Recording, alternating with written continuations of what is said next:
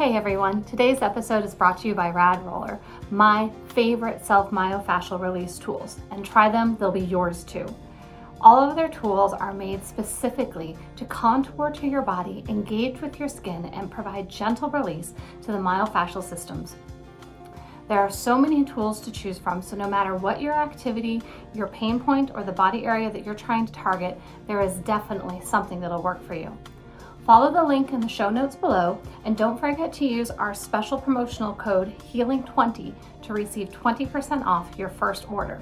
And if you're interested in learning more, you can always check out our catalog of videos specifically targeted to self-care, and many of them including the Rad myofascial tools. Go to YouTube and find our movement minutes to learn more about how to take care of yourself at home. Enjoy today's episode. Welcome to the Healing Ground Movement, a podcast dedicated to revolutionizing how we think about our bodies and our health. I'm your host, Dr. Carly Hudson, DC, and I have lived my life in pursuit of holistic healing and care that goes beyond symptom management. If you've been listening and like what you're hearing, head over to your favorite platform and leave us a review so we can reach more people with our important message. Enjoy today's episode. Welcome to another episode of the Healing Ground Movement. I'm Dr. Carly Hudson, and with us today we have our most international of guests so far, furthest away. Jake is joining us from Amsterdam. So Jake Borenstein is obsessed with unleashing human potential, seeing coordination towards shared goals as the main problem facing humanity, and has shaped his career around the unique intersection of systems thinking, cognitive science, and the practicalities of executive decision-making. And I love that. It just brings all of these big picture ideas into our own personal health. He currently delivers this as a partner and senior executive coach with the firm Talentism, working with C-suite executives and fund partners seeking greater clarity through hypergrowth, pivots, executive restructurings, and day-to-day challenges of leadership. Prior to his work with Talentism, he was a facilitator at the Integral Center of Boulder, Colorado, founder of his own consulting firm, Mandela Consulting, and director of the nonprofit Slow Money, applying the same principles of the slow food movement to finance. He was an investment associate at Bridgewater Associates, working directly with Ray Dalio on special research projects, building and trading systems for international currency markets. So he said he currently lives in Amsterdam with his wife and adorable dog, and when he's not working, he enjoys skiing, exploring the world, and long conversations into night with friends, new and old. Thank you for joining us, Jake. I'm so excited to dive into your whole history and career and health. You have so much to share with us. Oh, thank you so much for having me. It's a pleasure to be here. Wonderful. Well, when we spoke before, excuse me, I have a little frog in my throat to start us off right now. But when we spoke to get to know each other a little bit before, you have such an interesting history, starting in finance, kind of, an escapee from the corporate world, and your own personal journey that took you from, all over the United States, including my own backyard here in Boulder, to Amsterdam. Can you tell us a little bit about how you got started on all this? Sure. Yeah, it's a bit of a saga. So we can, I guess we'll start after I graduated college. I didn't really know what I wanted to do. It was one of those things where I was mostly kind of following the money and where I imagined I would be valued and feel valuable and all of that. And the pitch to come to this hedge fund called Bridgewater Associates was basically like, we're going to pay you a bunch to sit in the woods and be smart. And I was like, yes, thank you. I will sign up for that. And it was, there was a lot that I got out of it. It's, for any of your listeners who haven't heard of it, it's an unusual place with a very strong culture, a lot of sort of self-deconstruction, criticism, things, very intense place, excellent in a lot of ways, difficult in others. But after about 3 years there, I was getting what I wanted from it. I felt valued. I felt valuable. My research was, on Obama's desk every day. It was felt like I was cool at 22 or whatever it was. At the same time, for lack of a better word, I was just dying inside. It just seems like it's the kind of career path that we are definitely, graduating in the earlier part of the millennium, that was what we were set to do. That's you want the name, you want the credentials, and you want the income, and what else is there to value? Certainly not that old sense of dying inside. Totally. And the big question for me at that time was, it was really about like purpose and Mm-hmm. just this deep desire to want to use my life energy to support life. I don't know how else to Yeah. say it. And I just had no idea how to do it. So I used at that point sort of the only tools at my disposal, which was like think really hard about stuff, and created a whole model of like all the systematic problems in the world and everything that I could fix, and got really into environmental economics and looking into how our economic machine is depleting the substrate of our environment and social connections and all this stuff. And like Mm-hmm. ended up going on a journey of discovery with my extremely patient wife, where we went and volunteered on an organic farm in England and got certified in permaculture, and went and hung out with all kinds of crazy activists and eco villages. And it was, I mean, in terms of hedge fund eject strategies, I would recommend it. It was good. Mm-hmm. And we ended up circling back around to Boulder, Colorado, where I ended up being the director for a nonprofit called Slow Money. And the premise there was, for any of your listeners who have heard of slow food, Mm-hmm. it's this slow food, right? It's a similar idea applied to money. So, slow food is all about like, okay, food just isn't calories, right? It's not like this, Mm-hmm. treat as this mechanical thing often without realizing it, or as a drug or something like that. Like, Yeah. food is actually integral to the human experience. Like, Mm-hmm. it's about your connection to the land, your connection to the people making it, your connection to the people you're sharing it with. What if we thought about money in the same way, right? Mm. Not thinking about numbers in a spreadsheet, how to optimize a return or something like that, but thinking about our returns in terms of like, what can our money create in the world? Could we make our community stronger? Could we take some little portion of our investment portfolio, for those who are lucky enough to have one, and say, put it, in saving the local bakery where your kids always have their birthday parties, where these Mm-hmm. sort of centers of community, or, investing in heritage wheat seeds that are going to be healthier and less water use and all kinds of things. So that was the idea. And it really changes the metrics of what we're putting value on, because in all of these instances, it wasn't about a return on financial investment for more financial, numbers on that spreadsheet. It was looking at more qualitative abundance. When you talk about the bakery or these small community-driven areas, it's what do you get as a community because of this, not what money do you get in your pocket. If I'm Yeah, no, understanding that. that's Mhm. exactly right. And Mhm. part of it, and I think my guess is we'll talk more about this as we Mhm. go. It's also just switching from sort of that very narrow object focus that we tend to have in our Mhm. current society, to thinking about the broader ecosystem and how it all connects, right? Mhm. Like, why do people invest money? They want to feel safe. They want to create something great for their kids. They want to, have a healthy retirement. There's all these reasons, right, that they think Mhm. they'll get through a number.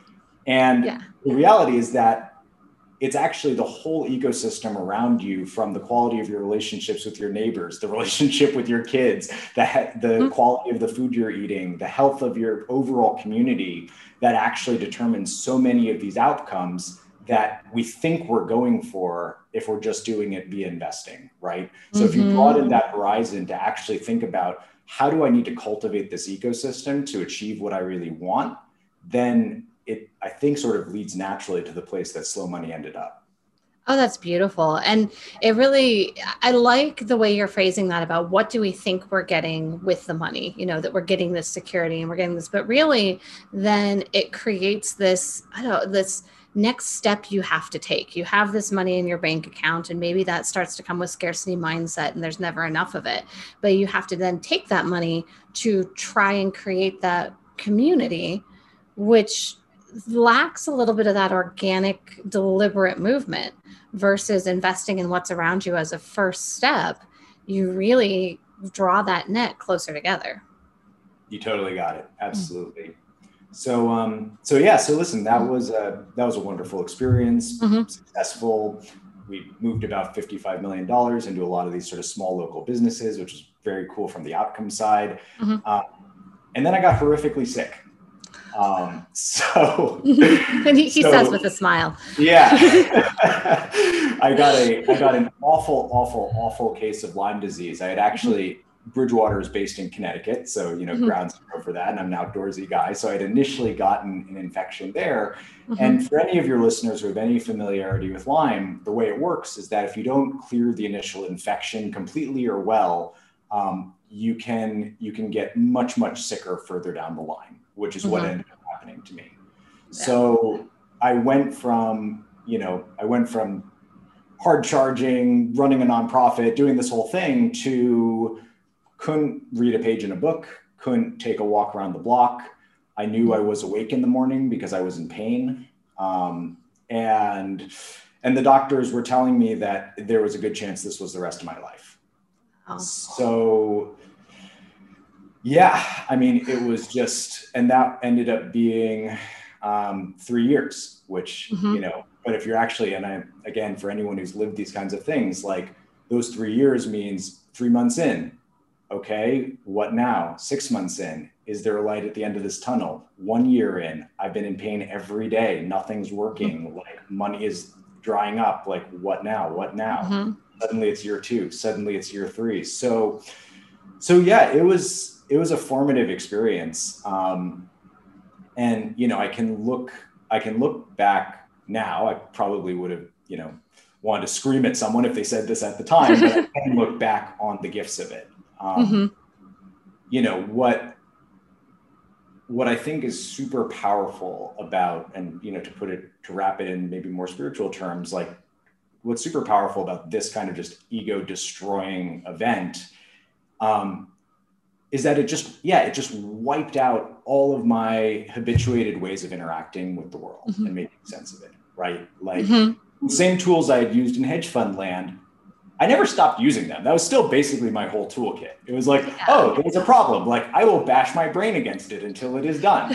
Like, I will just have more energy than other people. I will work longer hours. Like, oh, sure, I can always take something on the weekend. Like there's always, that was it. That was all I had, like analytic capacity and energy. And that was my solution to every single problem I ever faced. And those levers were not just reduced, but gone, like totally gone. And what I found in their place was that what was left was basically just presence. That was it. That was pretty much the only thing left. And when it comes down to it, we can get ourselves so distracted by all of the what's next and the energy and the drive. And that's all very forward thinking, or caught in the anxiety of what's happened behind us. And that ability to stay centered in the present moment, and deal with what's right in front of you is not a very habituated existence for us, particularly as Americans. And so as we do all of these things, I like that, you came up the gift of the Lyme disease and the gift of it knocking you down. And certainly it's not something you're going to say to someone in the middle of their chronic pain episode or in the middle of their flare up. But there becomes this opportunity that when you take away all of your habits and you take away everything that you've known about yourself, there is no other way of being except for what is right in front of you and what you want to learn to do, what skill you need to learn to do to have that next moment. It's an amazing gift to come back to a foundation of self, if we can move around and past that pain in some sort of way. Yeah, I agree with you. And I would add something that at least was critical for me. Like, let's be real here. It wasn't like Lyme hit, like I was just, zenned out all the time. Like I spent most of my time just angsting about the future and trying to avoid the present, because the present was just pain for the most part. And the thing that caught me, or the thing that was my net and that actually opened up that possibility of landing in that presence, was my community, was that ecosystem around me. I was incredibly blessed in a number of ways. One, to be in Boulder, Colorado, which is sort of a mecca for psychology and experimentation and all of that. Also, my wife is just extraordinarily sensitive and intuitive and thoughtful and empathetic, and she carried me through in an incredible way. But what got me was that my wife would basically sort of force me to go to this local place in Boulder called the Integral Center, where yeah, we would do these different practices, something called circling, which is kind of like an interpersonal meditation technique, different forms of meditation. And I ended up getting trained up in a number of them. And that was where I discovered that, yeah, this presence thing, there's a value in it just in and of itself, right? And that was what I was yearning for so much, right? I had lost any sense of being able to offer anything to anyone, which was so critical to my sense of self. And I found that like just being there for people, just listening to them, being with them through whatever it was that they were in was in and of itself incredibly powerful. And in saying that though, I don't want to lose the fact that it was that access to even being able to be trained in that, to being able to have a place to employ that opened up that possibility for me in a way that I don't know if I would have had otherwise. And thank you for drawing attention back to the pain of that presence, because I think I'm certainly guilty of it, even going through my own chronic health and healing, is that having gone through what I've started calling a healing crisis, the part of this healing journey where everything is miserable and awful and in transition, and any way out is a leap of faith and hoping and grasping at the next thing. It is horrendously miserable and lonely unless you have a community, unless you can seek to lean on someone. And I'm just as blessed and lucky. My husband is incredibly empathetic and helps to carry through as well. And the people that we surround ourselves with and that are willing to sit with and bolster you, because in that depths of just physical, mental, emotional misery, you need that. You need your ecosystem, like you were saying, and to see how you've fostered that with the slow money movement as such a big value to come around and be privileged to it when you needed it as well. You know, we all take our turns lifting and being lifted. Yeah. And I just, I know this is something you talk about all the time, but I'm just sorry that that's been part of your experience as well. I know that the gift is in it, and I'm just sorry for any suffering you've had. And same to you. I mean, it's the kind of thing that I know because I've heard it, I'm assuming you've probably heard that it is because you've gone through this, you have this gift to share. You have that gift of presencing. You will understand. It makes you the doctor, the provider, the person that you are. And it does. It can, if you see that opportunity of presence through the pain and through the discomfort.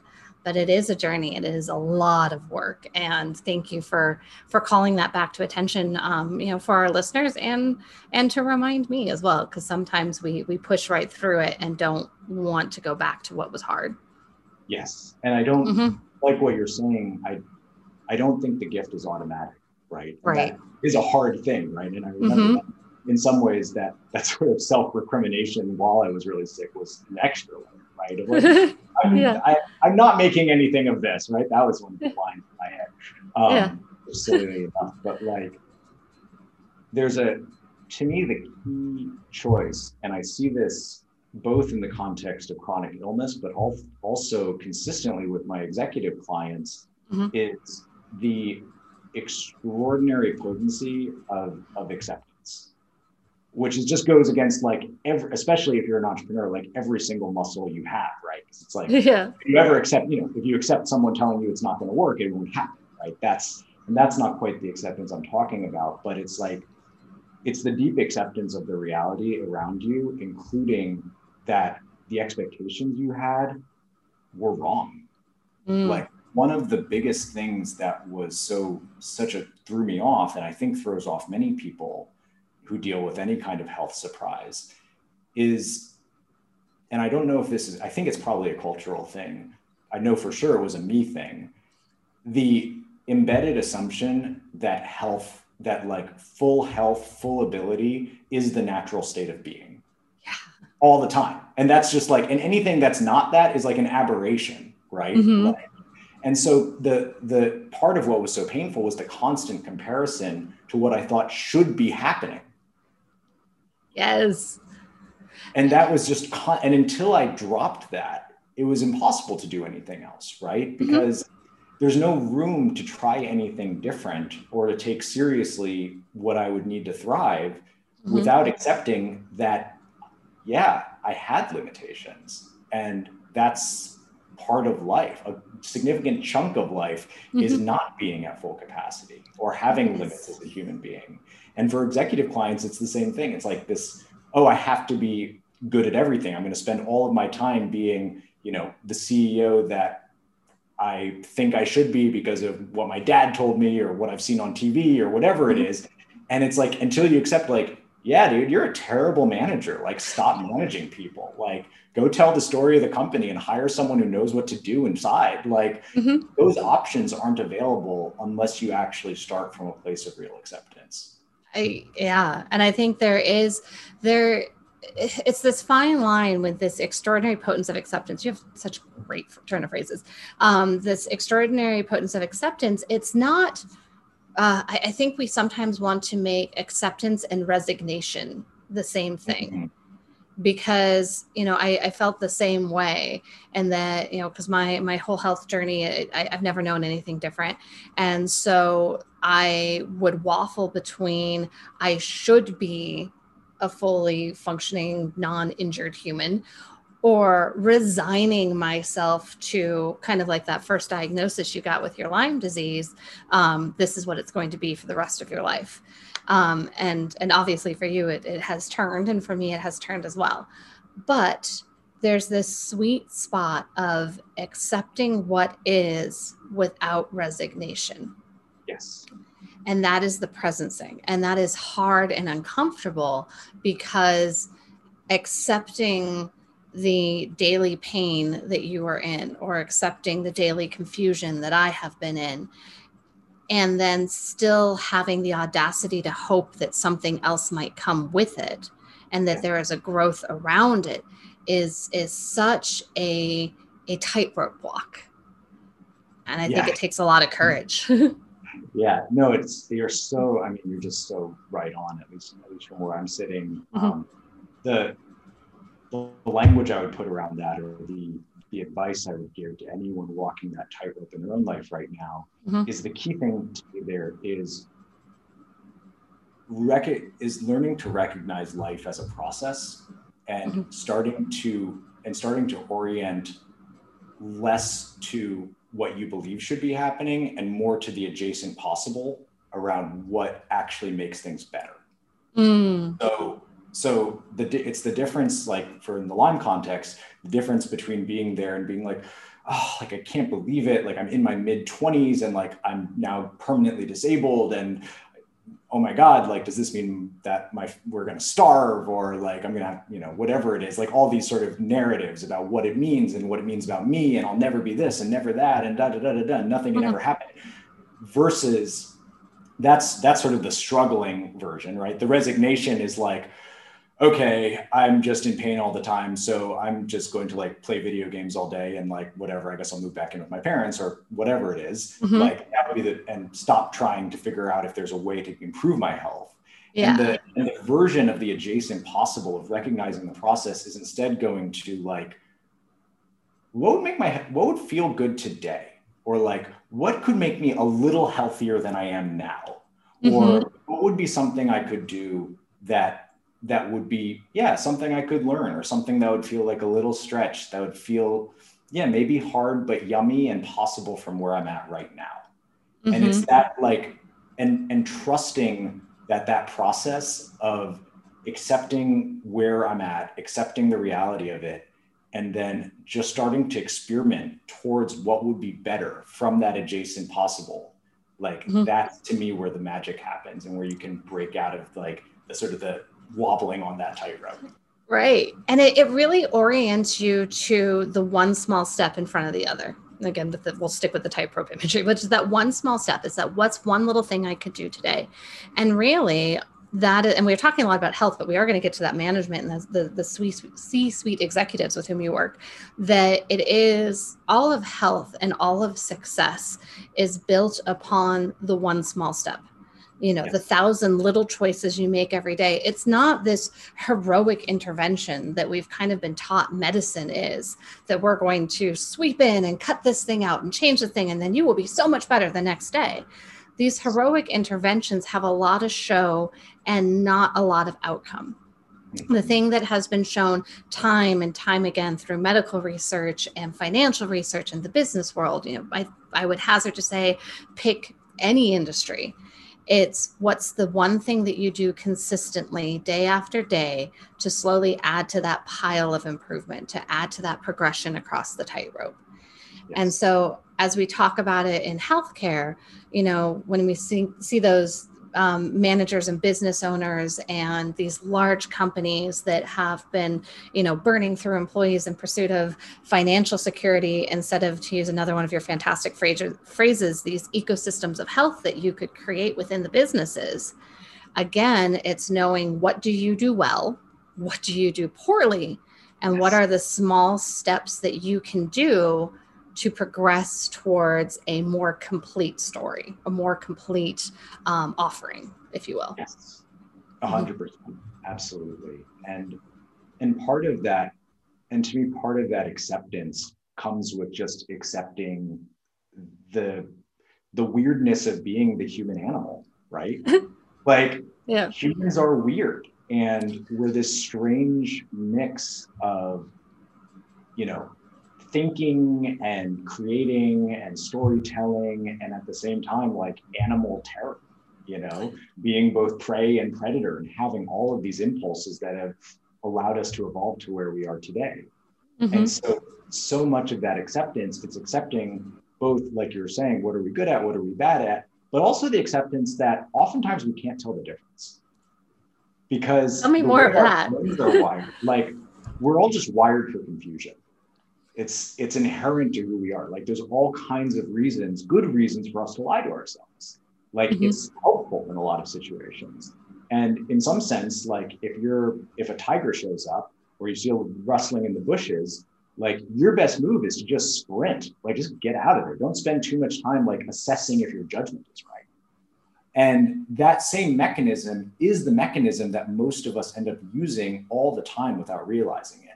That mm-hmm. things don't happen the way we expect. It triggers a cascade of things in our body. There's a bunch of hormonal stuff that goes on. Our prefrontal cortex shuts down for the most part. Our limbic system activates. Like, there's a whole cascade of things that happen in our body when we're surprised or confused by something. And the main way we have to deal with it is just classic, like, fight, flight, freeze, right? Like, that's the standard thing. And I think at this point, most of us have heard of something like that, or kind of recognize that that's a thing that happens. What I think we don't recognize is that that's actually the state that we're in most of the time. Mm-hmm. That actually most of the time we're just making snap judgments to protect ourselves from whatever the scary thing is. And we're not even thinking too hard about what it is. We're just like, okay, next, like, what do I need to do to, oh God, my coworker is going to ask this thing from me. Like, they're such a jerk. Like, can I get away from it? Or like, oh my God, I so need my boss to like me. What do I have to do? Like, there's all these stories we tell. And it's the same thing in health, where we're just oriented towards this, how do I protect myself and protect my idea of what should be, rather mm-hmm. than actually accepting the current reality and my own inability to parse that. And it puts us in this because again, we have this duality of, yes, we want to be present to the moment, but we also don't want to get caught in this short-term problem solving. Because again, as we were talking about through our health journeys, there is this desire to hope, this desire to see into the future, while sometimes wrestling with what is present in its difficulty or its abundance. And when we are caught, though, in a stress cycle, and as you're talking about the limbic system and all these parts of the brain that light up when we're stressed, we make emotional decisions that are about short-term processing. Again, run away from the tiger as fast as you can, not deliberate, well, how far is that tiger? Is it going to make it through the bushes too quickly? This is not where we're at. But when it comes to these ecosystems of health and nurturing our community and not stripping the earth of all of its natural resources and the minerals and nutrients we need in the soil so that we can become healthy humans, it's about, is my decision now going to support the world 3 generations, 5 generations, 7 generations from now. You know, it's the idea of planting that tree so your great grandchildren can climb it. So we have this bit of push-pull. We're in this constant fight, flight, freeze situation of short-term thinking, but our entire well-being relies on our community and generational thinking. Yes. I mean, you said it so beautifully. It's right on. There's a concept from a woman called Veena Sharma that I love about most of us think of things in opposition as like problems to be solved, when in reality, most things in life are polarities to be managed. Oh, yeah, I love that. So what you're talking about, like this tension between, hey, like the moment is where a lot of the magic happens, and like this long-term thing also is how you actually direct yourself towards creating something more beautiful. Like things take planning, and like, gosh, we don't build cathedrals anymore that take 5 generations to build, you know, or going further back, you know, we don't think about how, you know, we need to care for the buffalo herd today because that's what's going to feed 7 generations down the line. Like that's just not how we think, right? So how do you manage that polarity between being present to the moment, being present to your own blind spots, being present to your own process and accepting that, and at the same time holding a vision of something more beautiful, that a more beautiful future is possible? Like I think I'm mostly just repeating what you said. That's right on. I mean, but I think it's so much the tipping point that we're kind of at as a global society right now. You know, we see across the planet in the last year and a half, 2 years. I mean, COVID obviously for 2020, but even before that, Australia was on fire. And in the midst of COVID, all of the United States, Colorado and California were having unprecedented wildfires. The weather patterns are changing. Then we have this, viral pandemic that has a tropism, has a desire to infect people with high inflammatory conditions. And how much of the world, certainly we can speak for the United States, that we are not a metabolically healthy country. We have made so many choices for short-term convenience, and it is literally killing us. And we are at this tipping point of, are we going to change the way we fundamentally see our community and our ecosystem of health, or are we just going to ride this into the dirt and say it was a good time here as humans? Thanks all. Yeah, exactly. We're here for a good time, not a long time, right? Exactly. Jeez, baby. Yeah, so, I mean, that particular problem that you're talking about, like obsessed over, because there's not a good answer. Like it's really complex, right? And like one of the problems, right, is like long-term planning and prediction is insanely hard. Like that was one of my biggest lessons from my hedge fund days. Like if you can make any reasonable prediction about what's going to happen in the world like 3 months from now with say like 60% accuracy, you're a genius. Like you're going to go make bank like that. And it's funny, right? Because I think most of us have all kinds of predictions that we're very vested in and all kinds of long-term ideas. And it's like one thing that I've had to learn, and it's hard because my baseline personality is arrogant, like epistemic humility is critical, including like, I often just don't know what's going to happen. And so how do I hold a long-term vision? How do I hold that sense of investing in future generations, in these broader ecosystems toward more beautiful visions, when essentially I have no way to know what's going to happen in any meaningful way? And the only answer I have to that, this comes from something called the Sinafin framework, is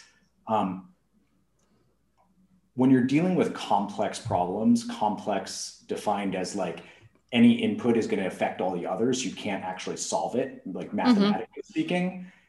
You can't come up with solutions. All you can do is invest in capacities. Oh, I love that. And this is where I think we get back to that ecosystem of health idea, where it's like, yeah, we have no idea. Like global warming, like is that going to result in things getting hotter? Probably. And some weird ecosystem could flip such that we go into a deep freeze. Like, who knows? Like there's so many ways that these complex systems play out. What I do know is that if I'm making choices today that are making better relationships, a healthier body, kinder world, investing in more freedom for people to explore and apply their gifts and coordinate together towards hard things. If I'm investing in all of those capacities, I know that that's more likely to deal with whatever's going to come. I like that, focusing on capacities instead of outcomes, which is sort of the same thing that you were doing with the slow money movement. It's not about the financial outcome. It was about the capacity of the community and the needs of the community, which I will certainly say from my own experience over this last year, however much money I have or didn't have as things shut down and opened up, my community is what gave my entire year meaning and joy. And that I can look back on this year with a lot of happiness because of the people and the relationships that we invested in. Yes. And it's a capacity for support. With that capacity, you can get through the unthinkable. And certainly all of us are going to come up against the unthinkable in some way, in some form in our lives. Some of us daily, hourly, and some of us, there'll be one catastrophic event, but it's still a capacity that we should hope to practice and invest in. Yes, absolutely. And to tie it back to that thing we were talking about before of like, as humans, we're wired for confusion and have blind spots. So how are we going to think well about anything? That's where it comes back to that community. That's where it comes back to the ecosystem, because that's how you solve it. Like, we have an answer. It's you distribute the cognition across a trusted community of people who are going to play in good faith with you and help you see your blind spots and figure it out with you. That's like in the end, that's the only real answer we have, is that we have each other. Yeah.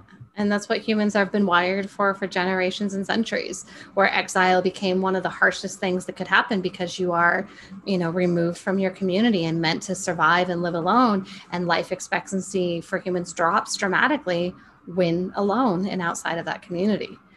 So how does this then apply to the larger business world that you are currently working in? So I'm seeing the same values and the same themes just growing throughout your career. What are you seeing now in your work with Talentism and these larger corporations?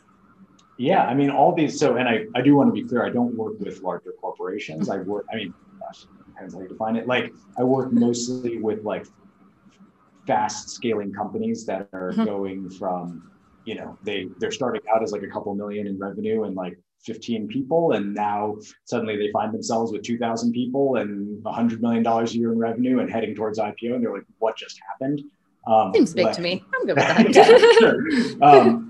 I think the key difference that I'm making is that I do try to focus particularly on companies that are going through high change, because I think that's an important context within all of this. Okay. And I don't want to overgeneralize, because there are places that are just big institutions that mostly keep the wheels running. That's the reality. But if you are dealing with high change, which I think most companies will end up having to deal with that sooner or later. Yeah, all this stuff plays in. Like the leader, the blind spots that an individual leader has will shape the rest of the company around them. It's going to shape the ecosystem, right? Like, you see it all the time, and it's often the things that we don't even know about, right? It's like, the CEO is conflict averse, right? Going back to that belonging thing, right? They want to feel like they belong. They don't want to give anyone bad news. Okay, now you've just created a culture where everyone lies to each other and backstabs to get to the top. Like, something like that happens very quickly from these very sort of normal human blind spots that we're all endowed with. So much of the work that I do starts with the idea that, okay, we're all confused. We all have greatness within us. Like, I really do believe that. And the way that we're going to unleash that greatness for ourselves, for our employees, for the broader world, is we're going to invest in clarity. Because the only thing that's going to help us work through that complexity, the only thing that's going to help us build those capacities to deal with whatever's going to be thrown at us, is if we are continually taking the time to get clear with ourselves and the people around us about what's going on and what we're trying to do. and taking stock of the real reality of that. Not sort of the, yeah, we're going to hand wave our way through this with a bunch of buzzwords, but like, no, like I am terrified because growth is dropping and it is damaging my ability to think about this clearly. Like when this happens, I tend to, come up with a bunch of new product lines that confuses everyone. What are we going to do about it? Like, how are we going to explore and actually at the same time deal with the fact that I'm going to be floundering, right? Like, what do I need? And, I'm not saying that that's an announcement you need to make to the whole company, but like at least with a handful of trusted sense makers, or even at least looking at it yourself or with a coach, how are you going to start taking that that confusion that's happening because things are changing fast, take it as an opportunity to learn about yourself, and then from that awareness, start turning it into clarity, start turning it into an opportunity to invest in your people, start thinking about, okay, what do I need to do to help other people get comfortable with what they're like and start being able to unleash their own greatness, right? Like when you think about investing in capacity as a way to manage complexity, the best capacity you have is your people and their ability to work together. That's pretty much it. Like technology may be an input into that, but I think as many companies discover, your tech is only as good as your people's ability to use it and the clarity with which they do it. Otherwise, you end up with like sitting on an expensive giant data pool that is totally useless and full of garbage and no one knows how to use it, but like it was expensive. So you can say you did a digital transformation and pat yourself on the back. So those two capacities, if you start with that question of, okay, to deal with complexity, how do I bring out the potential of my people and how do I make them work well together? It's what we just talked about. It's, I'm going to consistently invest in clarity. I'm going to not dive into the tactics of the day-to-day, but instead be asking, what does this ecosystem need? What's unhealthy in it? What's breaking? What's not working the way that I would expect? And then rather than do the thing that most executives want to do, which is go dive in and fix the problem, I'm actually going to learn about it. Like, if this thing isn't working the way that I would expect, why isn't it working? When my people aren't bringing me things that are as good as I would want from them, why is that? Like, because either it's I'm bad at hiring or I haven't managed them well. Like, those are the two options. Right. And so, like, or the design is bad. And so if we're not learning from that, then we're not improving.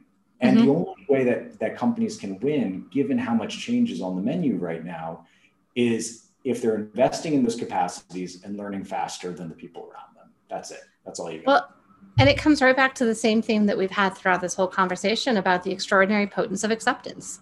And without labeling it with this shame, if we can accept, just as this messy experience of being human, that there are some things that I'm really good at, and there are some things that I am really terrible at, and there's some things I like to pretend that I'm really good at that I'm actually terrible at, that accepting that gives us an opportunity for learning.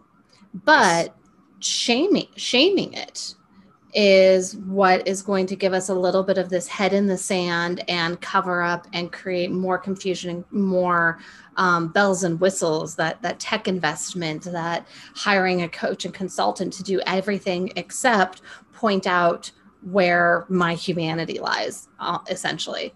And I see this in large companies. I see this in our pursuit of health. You can see this in parenting, because what is a family except for, a little ecosystem of small business of trying to train and resource those in your little community. But all of this, we say something isn't happening the way I want to. It isn't working the way I want it to. It's everyone's fault but mine, or the extraordinary potence of acceptance and the discomfort and the, I didn't want to look at that opportunity for change that comes from understanding the whole system better. You got it. Nailed it. There's a particular phrasing we like to use internally at Talentism a lot, which is bad, stupid, lazy. So, and we abbreviate everything, or acronize everything. It's BSL narratives. BSL narratives, once you recognize them, they are everywhere. They are the primary way that people actually deal with things that don't make sense to them. So, and they can be about others, but they can also be about ourselves, right? Like, oh, this went wrong. And it's because, I didn't work hard enough and I'm so stupid and I'm so bad. Why didn't I see that? Why don't I have more conviction? Why am I not, like on and on and on and on and so forth. And we just do this to each other and others all the time. Something went wrong. We just generally tend to assume that it's because someone in the system was bad, stupid, or lazy, right? And like, I know I do this in traffic all the time, right? And this is like a known thing. Like traffic is literally complexity dynamics, like made real. And I always assume that there's some idiot at the front of the highway who's like driving 20 miles an hour in the left lane or something like that. Right. And sometimes, and listen, sometimes it's true, but like those bad, stupid, lazy narratives are the thing that prevent us moving towards acceptance. They prevent us from actually learning and seeing what's going on. So, you know, in some ways, maybe it sounds simple, but I know for me, when I am getting into that triggered place, just starting to build that muscle of like, okay, if I hear any variant of that bad, stupid, lazy narrative, pretty confident that I've dropped into a threat loop and I can't be taken seriously right now. Like, and listen, it doesn't mean I can get myself out of it necessarily, but at least I'm not going to fire off an email like lighting into someone because of what I believe they did or didn't do. Like, at least it says, wait, stop. I'm going down the BSL line. Okay, let's take a breath and maybe look at this when I actually have time to learn something. Right. Well, it gives room and permission. I mean, we're not trying to say, let's do some spiritual bypassing and everything is always good and everything is always an opportunity. We are humans. We are triggered. We do get into that limbic emotional loop of terror. And that I love the bad, stupid, lazy. And in my personal life, I use the phrase shooting all over yourself. And because it's the same kind of thing. Oh, I should have done better. I should have been smarter. I should have tried harder. And it makes it this punitive dead end of failure. There's no opportunity to learn and be better. It's the you're bad, suck less. Okay, next. And what does that actually do? What does that actually improve? Versus if we can get curious about this label we've given ourselves, this bad, this stupid, this lazy, this should, and say, well, what is that really covering? What hard truth are you trying to avoid and putting a nice societally accepted and honestly reinforced euphemism of just being bad instead of looking at, I'm not very detail oriented. I need someone to do proofreading for me. I need to learn how to be more detail oriented in some capacity. There is hard work hidden underneath that bad, stupid, lazy. Yeah. And often, you know, that hard work ends up, like it can lead to deeper things than, you know, it might be about detail, but maybe it's actually the broader context. Maybe it's that I don't actually feel that my work is meaningful. Maybe it's that sure of the place that I'm in just isn't a good fit and I really shouldn't be there anymore. Maybe I'm really actually not the right CEO to take the company to where it needs to go next. Like there are real things. It's not that like, oh, you drop the bad, stupid, lazy narratives and anything is possible. The whole point is that, not everything is possible, but the things that are possible for you and that are going to be the most beautiful, highest uses of who you are, those you're going to find on the other side of actually accepting the reality. And to go back to what you drew attention to when we were talking about chronic illness, it's hard and terrifying. You know, we want to skip to that end result of, and I'm wondering if you have a story like this when you left the hedge fund, but coming up against these failures, these bad, stupid, lazies of I don't belong here. I suck at this. This is terrible. This is me and my stories when I was trying to be employed at some point. And taking a look at that, there is a lot of, I'm not good at this. It feels like a failure. What is the one step I can now take to walk my way out towards realizing what is the highest and best use of my time? Because it's not some lightning bolt of, you know, I'm not meant to be a CEO. Yes, I am meant to be an acrobat. I will go over there. It's what lights me up. Maybe I'll take a movement class and then it will manifest from there. It's a complicated system, but it's about the capacity. Yes. No, you absolutely got it. there was a question in there, right? So I was curious. Yeah. So I was curious about, even when you were leaving the hedge fund and you kind of said glibly at the very beginning of our conversation that it was great and you were doing wonderfully, but you were dying inside.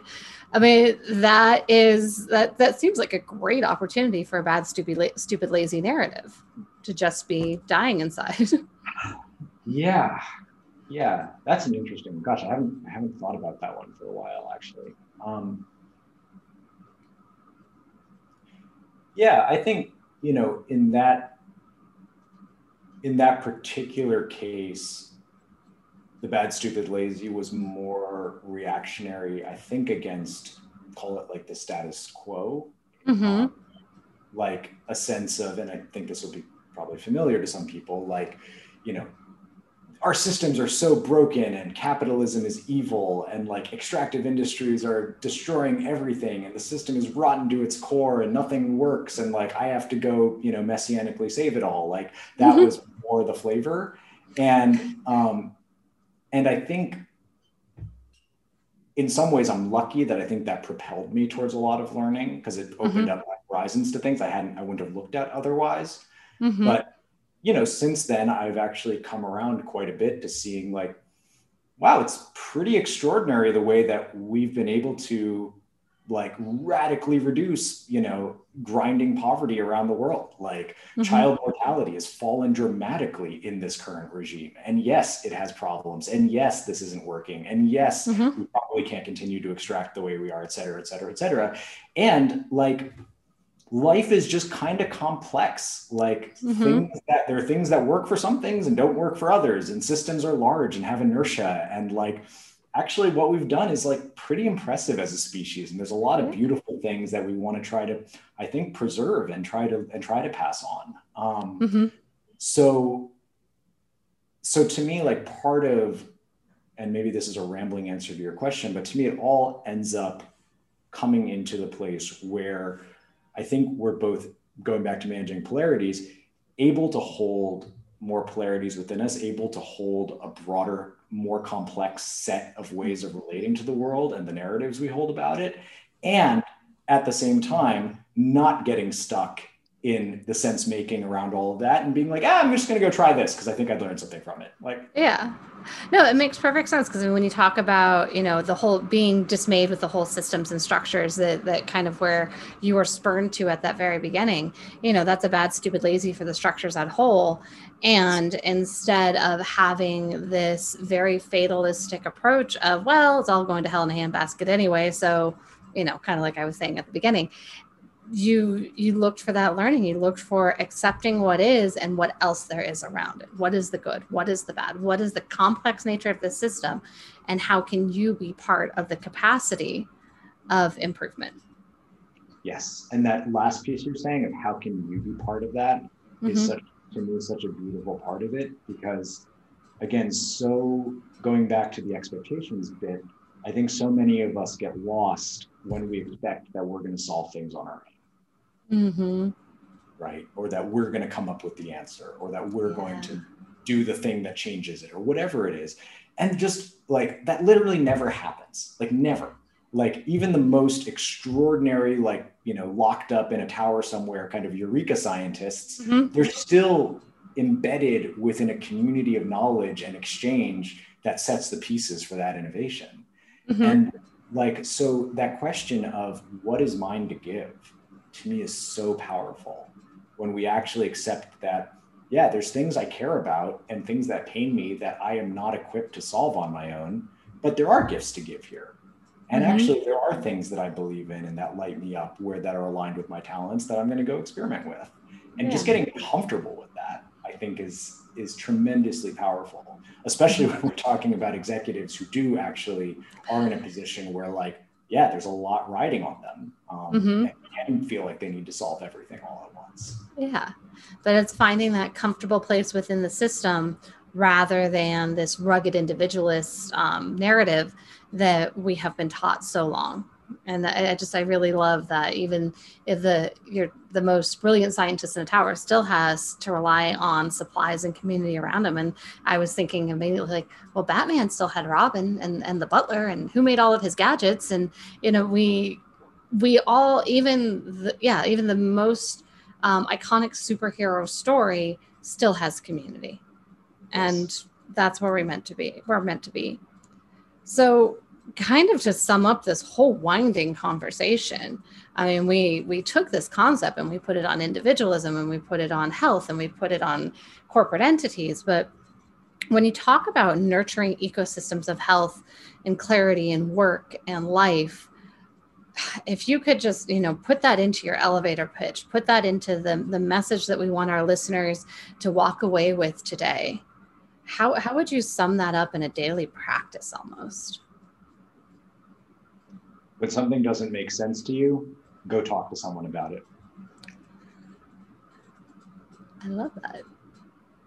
It is so accessible, and it really is what it all boils down to. You're not alone, and there is awareness and clarity in being reflected in someone else.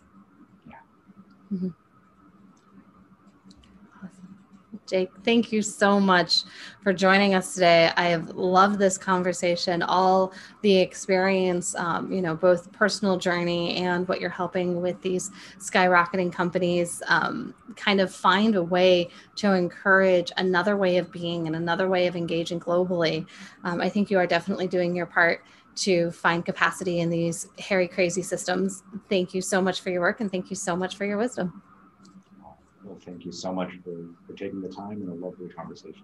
Really appreciate it. And thanks to everyone who joined us today. Thank you for tuning in. We'll see you next time for our next episode of the Healing Ground Movement podcast. And until then, if something doesn't make sense, go find an ear to bend. I bet you'll get some answers. Be well. Thank you for listening to today's episode. I hope you enjoyed what you heard and got a little something out of it. Now remember, the information expressed in these interviews is for informational and not diagnostic or treatment purposes. However, I hope you find that having the right information and resources can go a long way to helping you on your healthcare journey. Ask the right questions and seek out professional help.